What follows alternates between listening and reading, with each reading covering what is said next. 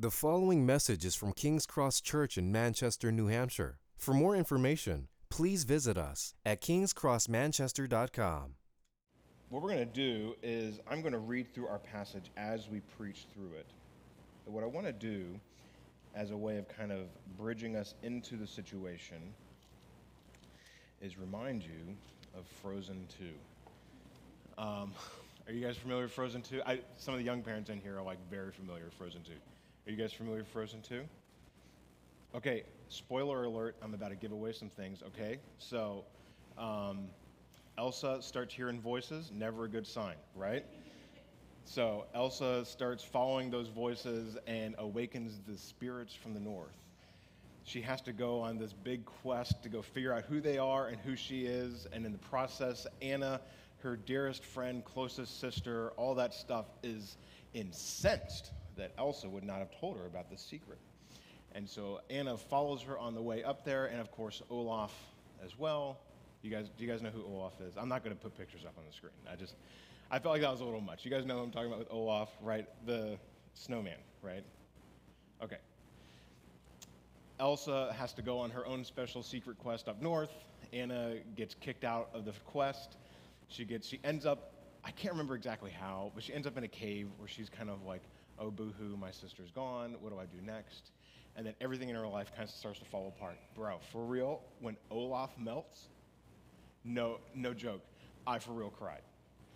Okay, it's in that moment where Anna's life is all falling apart, and she sings this wonderful song, Do the Next Right Thing. You know what I'm talking about? Okay, my understanding is that I'm looking at Carrie Lynn this whole time because I'm like, if anybody knows what I'm talking about, me and Carrie Lynn are on the same page here, right?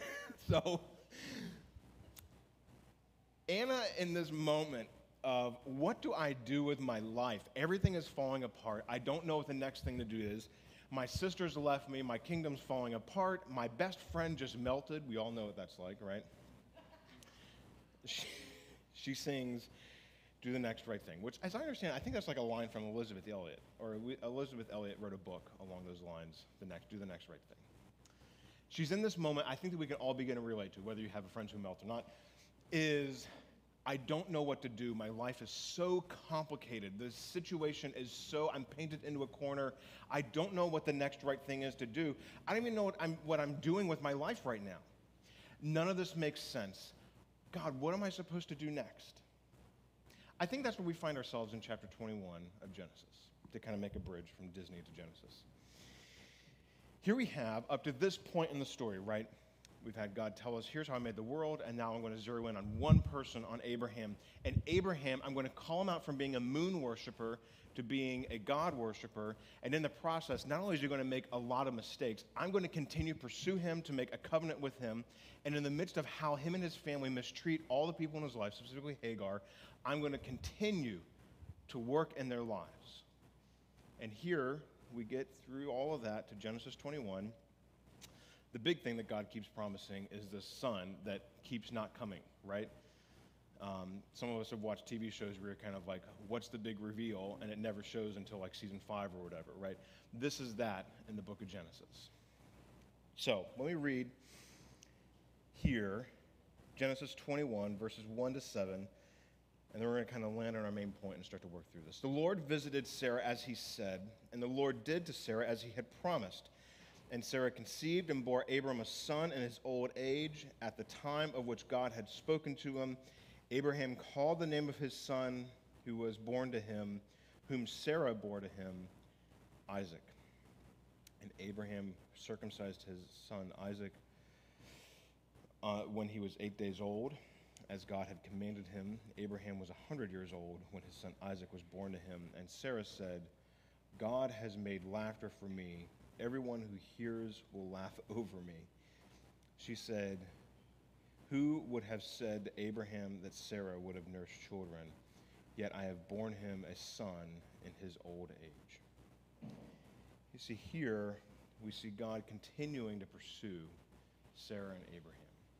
God, in the midst of all the confusion of what's about to unfold in the rest of this chapter, has proven that he is the one who is faithful, not Abraham and Sarah. So here's what our main point is in the midst of this passage.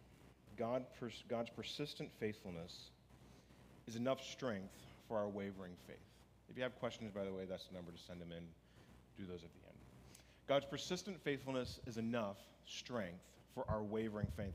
So what we're going to see here is we're going to continue. We've been working with these characters, Abraham, Sarah, Hagar, all through the last kind of 6 chapters or so, 8 chapters or so.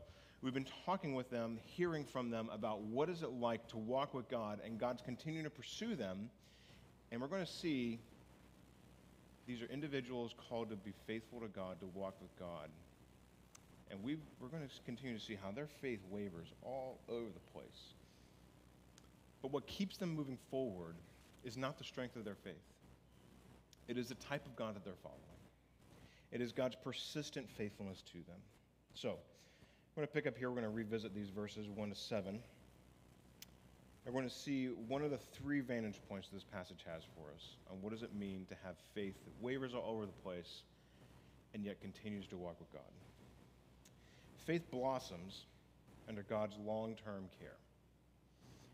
This is what we're finding in Sarah's life, that faith blossoms under God's long-term care. So we've just read the passage, and I want to remind you, Sarah is married to Abraham. They had different names at the beginning of all this. God made a promise to Abraham. Abraham, I'm going to give you children as many as the stars. Now, if that's a promise that God made at the beginning of their marriage, when they're both young and healthy and fertile, man, great. But God made that promise to them way after, 50s, 60s, in that range. God promises them this. Then Sarah, along the way, has been subjected to all different types of disappointments. We talked about this a few weeks ago, where she might have the feeling of God's made this problem, God's made this promise, but I'm the problem. I'm not the one who can conceive, right? Abraham along the way left his wife to being exposed, to being potentially used or abused by the king of the town that they were visiting. Along the way, Sarah came up with the idea, you know what? Let's give Abraham, to fulfill God's promise, let's give Abraham Hagar, and Hagar will have a son. God says, no, that's not good. You should not have done that. I'll work with that, but that's not what we're going to use. And yet here we come all the way up to when Sarah is probably 30 to 40 years after the promise was made. Sarah here, 99 years old. The Lord visited Sarah as he had said. And the Lord did to Sarah as he had promised. So there is something that happens in Sarah along this whole track where she has a change of heart. Hebrews 11, this passage really honestly doesn't give us a lot of insight into this. Hebrews 11 gives us a little bit of some insight here. This is the hall of faith, right, of Hebrews 11. Anybody who's read the Bible before, you know. Hebrews 11 is kind of these are all the great heroes of the faith live. There's 8 verses devoted to, I think, of this chapter. And in that, by faith, Sarah herself received power to conceive, even when she was past the age, since she considered him faithful who had promised. Now, if you remember where we were picking up from last week, Sarah was laughing in God's face about him giving her a child when she was in her late 90s. She was mocking God, laughing in God's promise behind closed doors, so to speak. And yet somehow in that period where God corrects her in chapter 18 to chapter 21 where we are now, something has changed in her heart where she says, he who promised is faithful. There's something, a burgeoning of faith, we might use the title for this section, a blossoming of faith, a conversion or repentance of some kind that happens in Sarah's heart that's implied in how she responds to God. Because you'll notice, right, verse 1, the Lord visited Sarah as he had said, and the Lord did to Sarah as he has promised. And Hebrews says that she conceives because she has the power of faith. There was something in her faith in response to God that allowed her to be able to conceive this child. Now, and Sarah said to God, verse 6, God has made laughter for me. Everyone who hears will laugh over me. And she did, let me give a comment here in a second. And she said, who would have said to Abraham that Sarah would have nursed children? So, Sarah's story up to this point is being disregarded, becoming an abuser of some kind, somebody who laughs at God, and yet God is the one who continues to pursue her, to be faithful to her. And so when she conceives this child that was promised 30 years ago, and this isn't just kind of like for a promise for you and me of like, God's going to be faithful to us, he's going to help us. Like this is like, I mean, I don't know what you would do, but if God knocked on my door and said, Jacob, I'm going to give you $1 billion, I would be like, I would like that tomorrow. Waiting 30 years is not exactly my idea of a fun time for $1 billion. There's a little bit more than that. It's a child. But here, when she laughed in God's face, God's faithful to his promise, and she names her child Laughter for joy. You're beginning to see some of the kind of like textual things going on in the story where it's like she laughed at God, now she laughs for joy with God. She names her child that. But did you notice here in the middle of verse 7, who would have said to Abraham that Sarah would have nursed not a child, children? She's only conceived and had one child, and she's never going to have another child again. But this is a sign that she has finally come around to believing God's promise that she will be the mother of as many children as there are, or as many stars as there are in the sky, right? All scientific measurements are 100 billion trillion. Like you add a trillion and a billion, that's how many stars there are in the sky. That's what God's saying. Here, she has become, she's come around to having faith in what God is going to do for her. See, I think what this gives us a window into is this, what I kind of refer to as this faith cynicism spectrum. Sarah, along this whole story, largely has kind of been on that cynicism side of the spectrum. I mean, she literally laughed in God's face the last time we were looking at her story. And yet somehow in those 30, 40 years, she's gone from this, okay, God, I'm going to laugh in your face. How are you going to possibly do this? You realize I'm old. I can't have children anymore. This is like, I'm like way past retirement age. This is like not going to happen for me anytime soon. To, I believe God without having conceived a child, because something's happened in God's care for her over that time. There's something that's changed. We don't know. We don't really know the inner workings of this, but I think this maps onto our own lives. We often, where are you at on any given day of the last week? I mean, if you were to look at my life over the last week, was I more cynical or more faith-filled? I don't know. I mean, I think the general trajectory is like tilting slightly towards faith, but you know, other weeks it's tilting more towards cynicism. And yet here we have a 30-year story of God continuing to pursue Sarah. The Lord visited Sarah as he said. God is the one whose faithfulness preserved Sarah's faith and gave her the terrain to struggle, gave her the terrain to weep, to be cynical, and yet in the midst of that, it is God's faithfulness to her that blossoms and births this faith that eventually sees the light of day. Right? You might even say that just kind of like an iceberg, 90% underwater, 10% above. That's often where faith lives. We see a lot of waters of chaotic cynicism, and yet God is the one preserving the faith that anchors underneath. We're going to continue to visit, in the next point, we're going to visit this faith cynicism spectrum because I think it shows up in every person in this story. One point I want to pull out here, and then we'll move on. William Gurnall, I don't know if you guys know who that name is. He's an old dead guy. He has this to say: every promise is dated, but with a mysterious character for want of skill in God's chronology, we are prone to think God forgets us, when indeed we forget ourselves, in being so bold to set a time of our own and in being angry when he comes not just then to us. Basically, this is an old English way of saying we put a timestamp on when we expect God to be faithful to his promises, And then when it expires, we get angry at God because he didn't fulfill the timestamp that we put on his promises, right? Think about all the expiration dates on the food in the store, right? We take God's promises and we say, God's going to show us justice. God's going to show us faithfulness. He's going to show us by fill in the blank for a promise. And we put, I don't know, November 3rd, 2020, or 2022, sorry. Way expired if it's 2020. And then we get frustrated when it comes to December 2nd, and we're like, God, bro, this is 3 weeks over. Like, where are you? God's promises are banked on God's character, and he never falls through.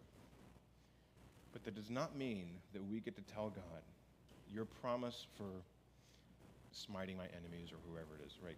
I'm not saying that your enemies need to be smited. Maybe they do. The promises of God to be faithful to us. Because the point, as we've seen all through this story, is not that we get the gift, it's that we get our God. That's the point of having this type of God. Okay, you guys tracking? We're cool? We're going to go here to second point. Second thing, vantage point we see about faith, not only does faith blossom under God's long-term care, faith entrusts life's bewildering dynamics to God. All right, so we're going to read a little bit of a story here, and we're going to kind of pause at various points. All right, so here we have verse 8, chapter 21 of Genesis. The child grew up and was weaned, and Abraham made a great feast on the day when Isaac was weaned. So this is about 3 years old or something like that. Sarah saw the son Hagar the Egyptian, whom she had born to Abraham, laughing. So she said to Abraham, "Cast out the slave with her son, for the son of this slave woman shall not be the heir with my son Isaac." And the thing was very displeasing to Abraham on account of his son. But God said to Abraham, "Be not displeased because of the boy, and because of your slave woman, whomever or whatever Sarah says to you, do as she tells you. For through Isaac shall your offspring be named, and I will make a nation for the son of the slave woman also, because he is your offspring." So Abraham rose early in the morning and took bread and a skin of water and gave it to Hagar, putting it onto her shoulder along with the child, and sent her away. And she departed and wandered in the wilderness of Beersheba. Okay, a few things to kind of comment on. I don't think that Abraham put the child on her shoulder. He put the water on her shoulder with her son. Her son was probably about 15 years old.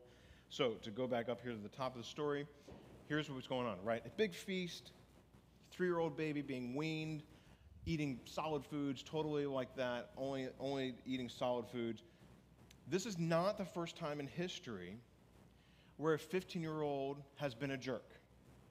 That's kind of basically what's going on here in this story, right? I was a 15-year-old.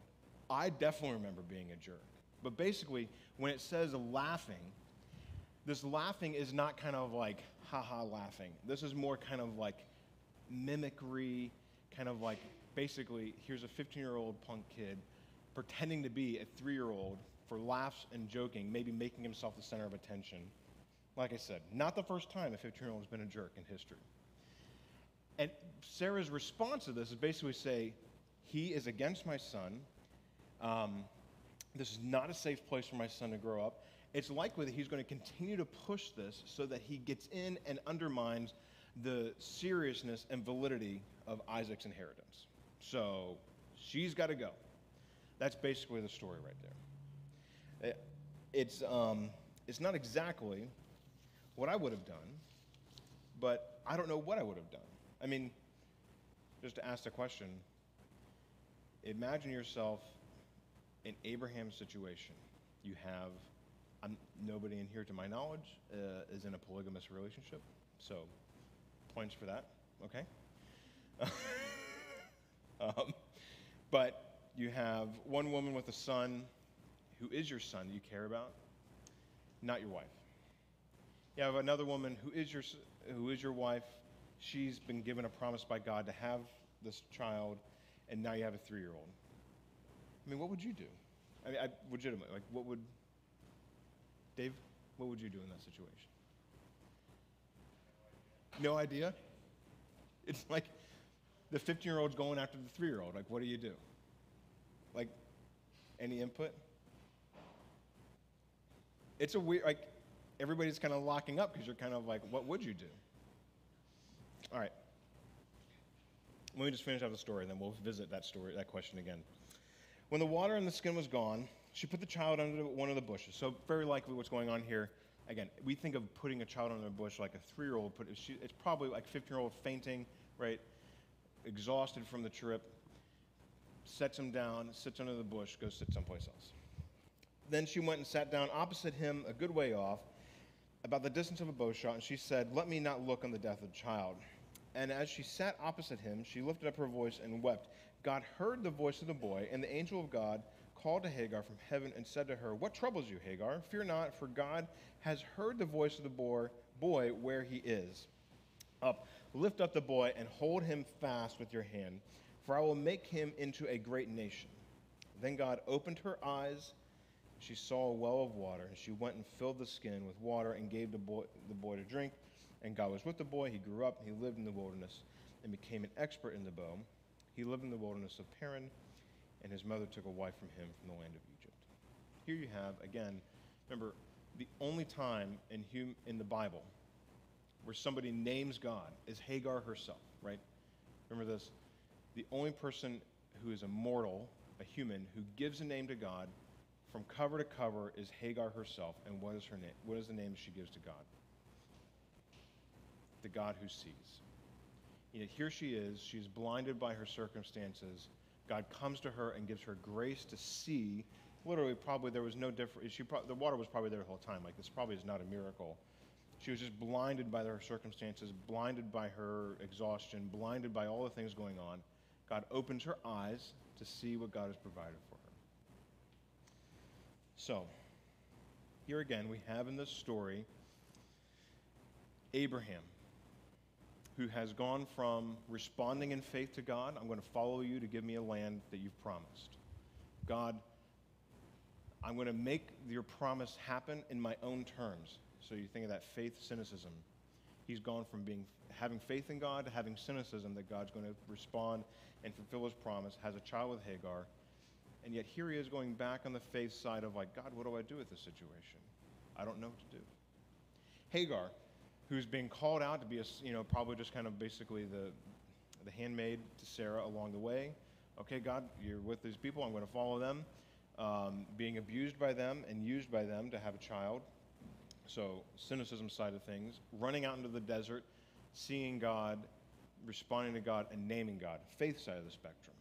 And yet here she is being kicked out of the house yet again.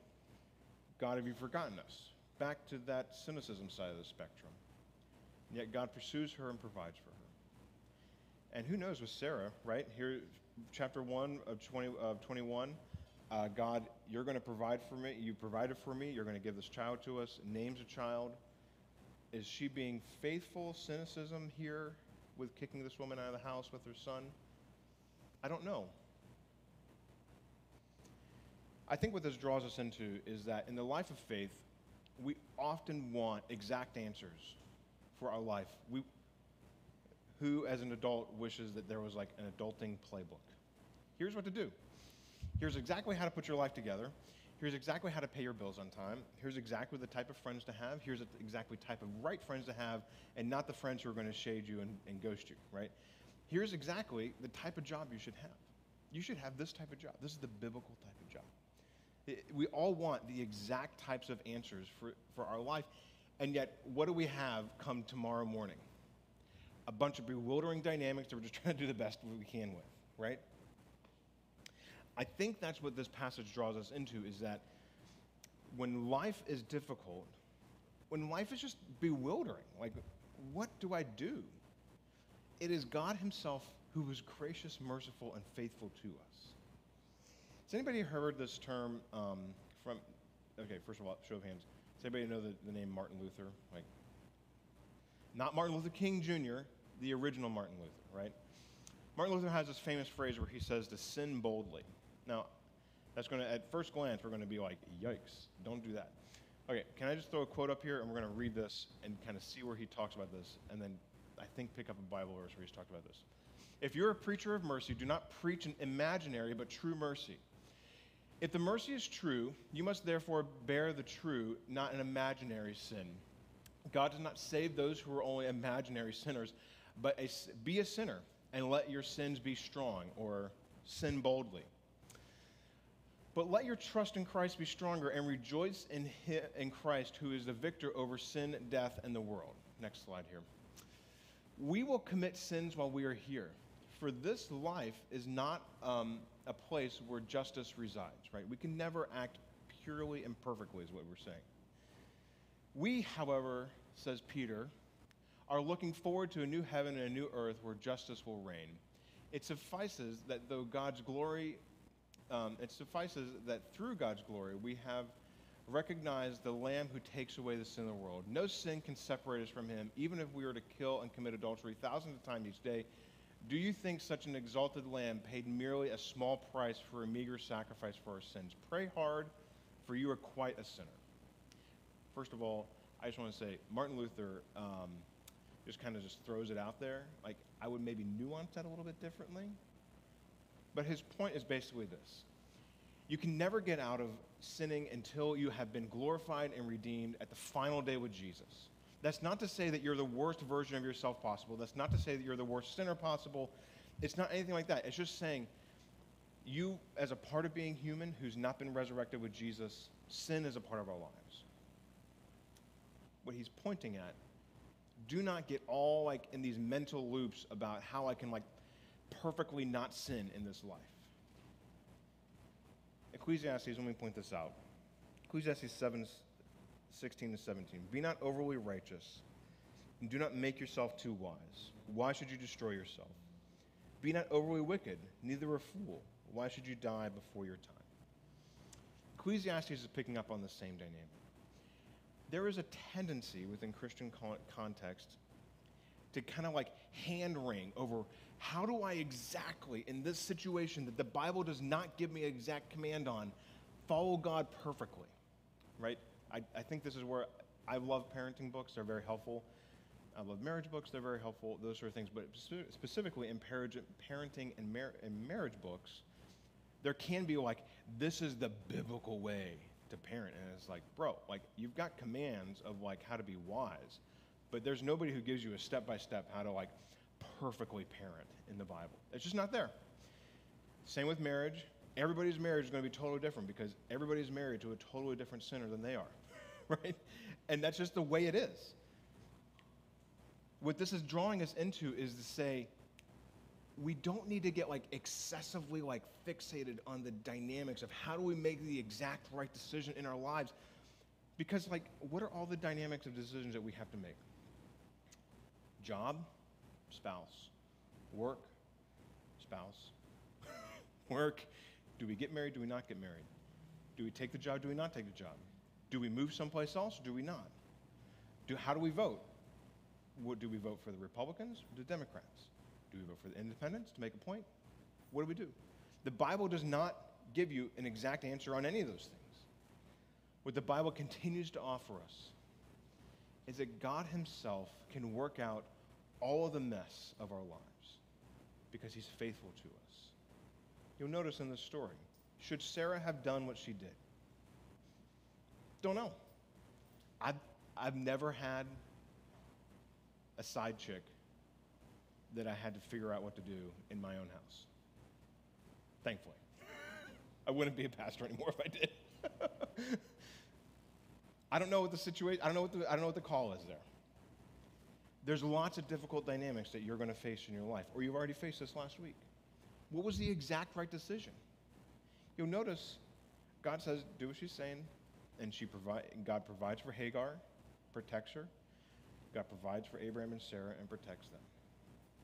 God can be entrusted with all of those difficult dynamics that we just don't know what to do with. And we don't need to get all wrapped up in like the exact right decision. Faith doesn't knowingly sin, right? So I just want you to understand, right? Like God, I'm not saying tomorrow it's a really good idea, I don't know, to murder or whatever. But faith trusts that God can work it out. Can I give you an illustration to move, and then we can move on? All right. You guys know how much like I've got like a bro crush on Dietrich Bonhoeffer, right? You know, like I quote him like every like month or two. Like he's for real, my man. All right. Dietrich Bonhoeffer grew up in a very kind of upper-class German family. Probably was a once-in-a-generation genius. You read his stuff, and especially his academic stuff, and you're like, dude, like he was tracking with the top minds of the time.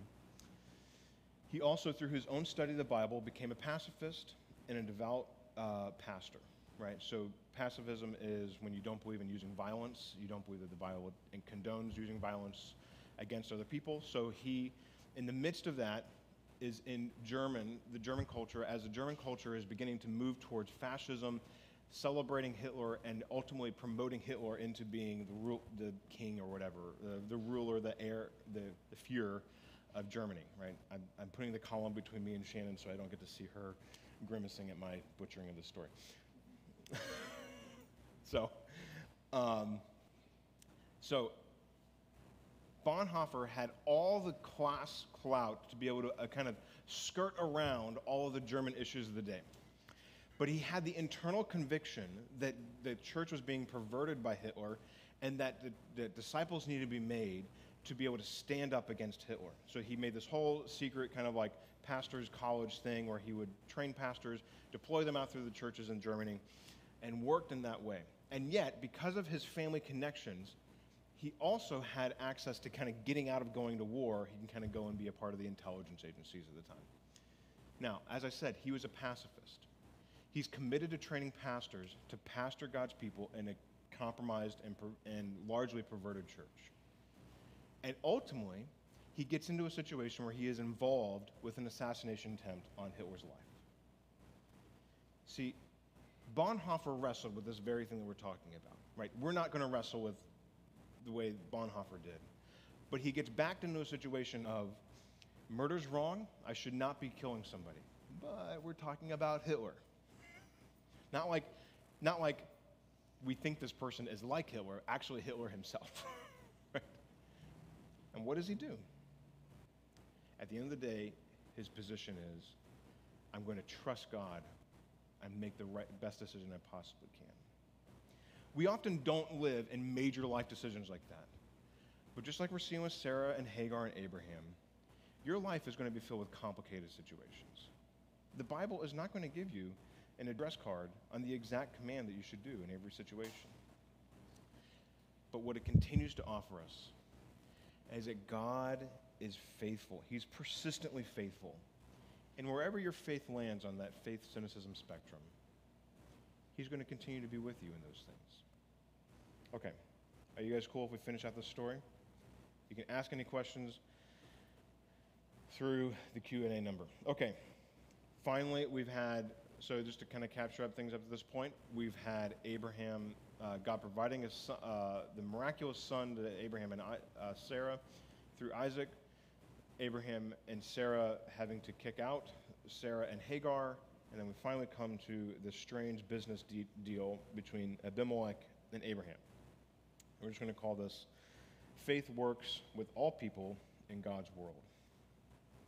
At that time, Abimelech, Phicol, the commander of his army, said to Abraham, God is with you in all that you do. Now, therefore, swear to me here by God what you will do, that you will not deal false with me or with my descendants or with my posterity, but as I have dealt kindly with you, you will deal with me in the land where you have sojourned. And Abraham said, I swear. Now, the rest of the story goes on to basically recount how a part of Abimelech's people tried to steal a well from Abraham. Abraham confronts him, makes a covenant with him to preserve the well for himself, and they enter into a covenant deal. Now, just to point out, Abimelech and their people are a part of the big baddies in Genesis 10. If you remember, there's a whole table of nations, and Abimelech's people are from the, if I recall correctly, I don't think I put in my notes,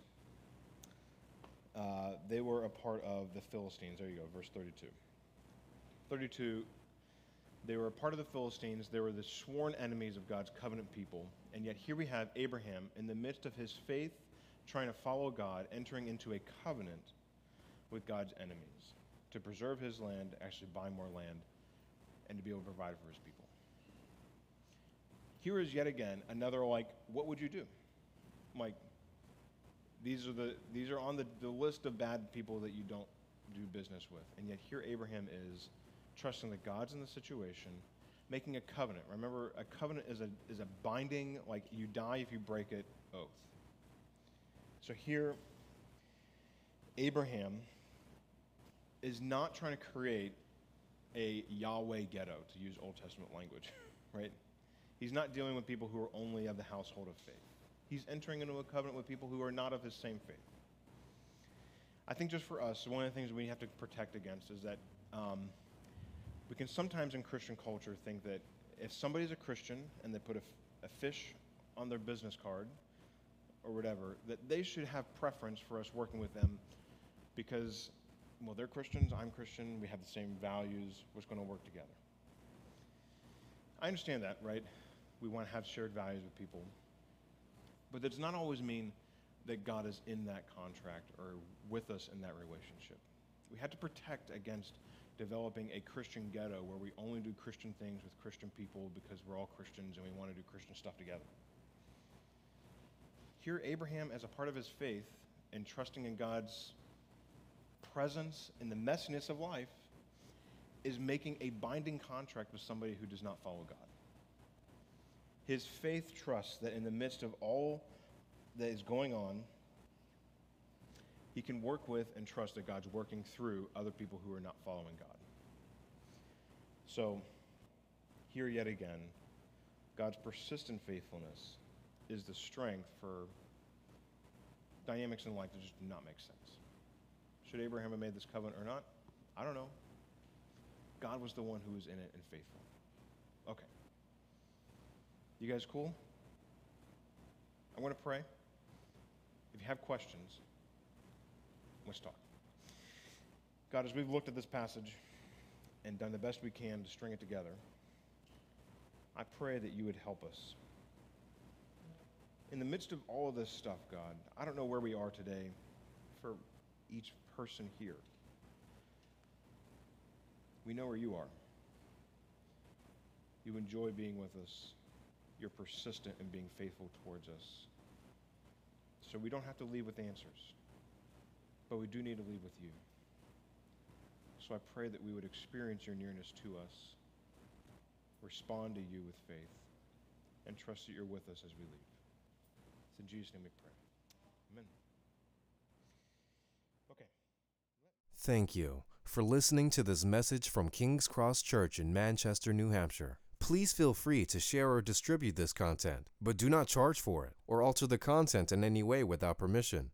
King's Cross Church exists to treasure, proclaim, and grow in the gospel of Jesus Christ. To find out more about King's Cross Church, please visit us at kingscrossmanchester.com.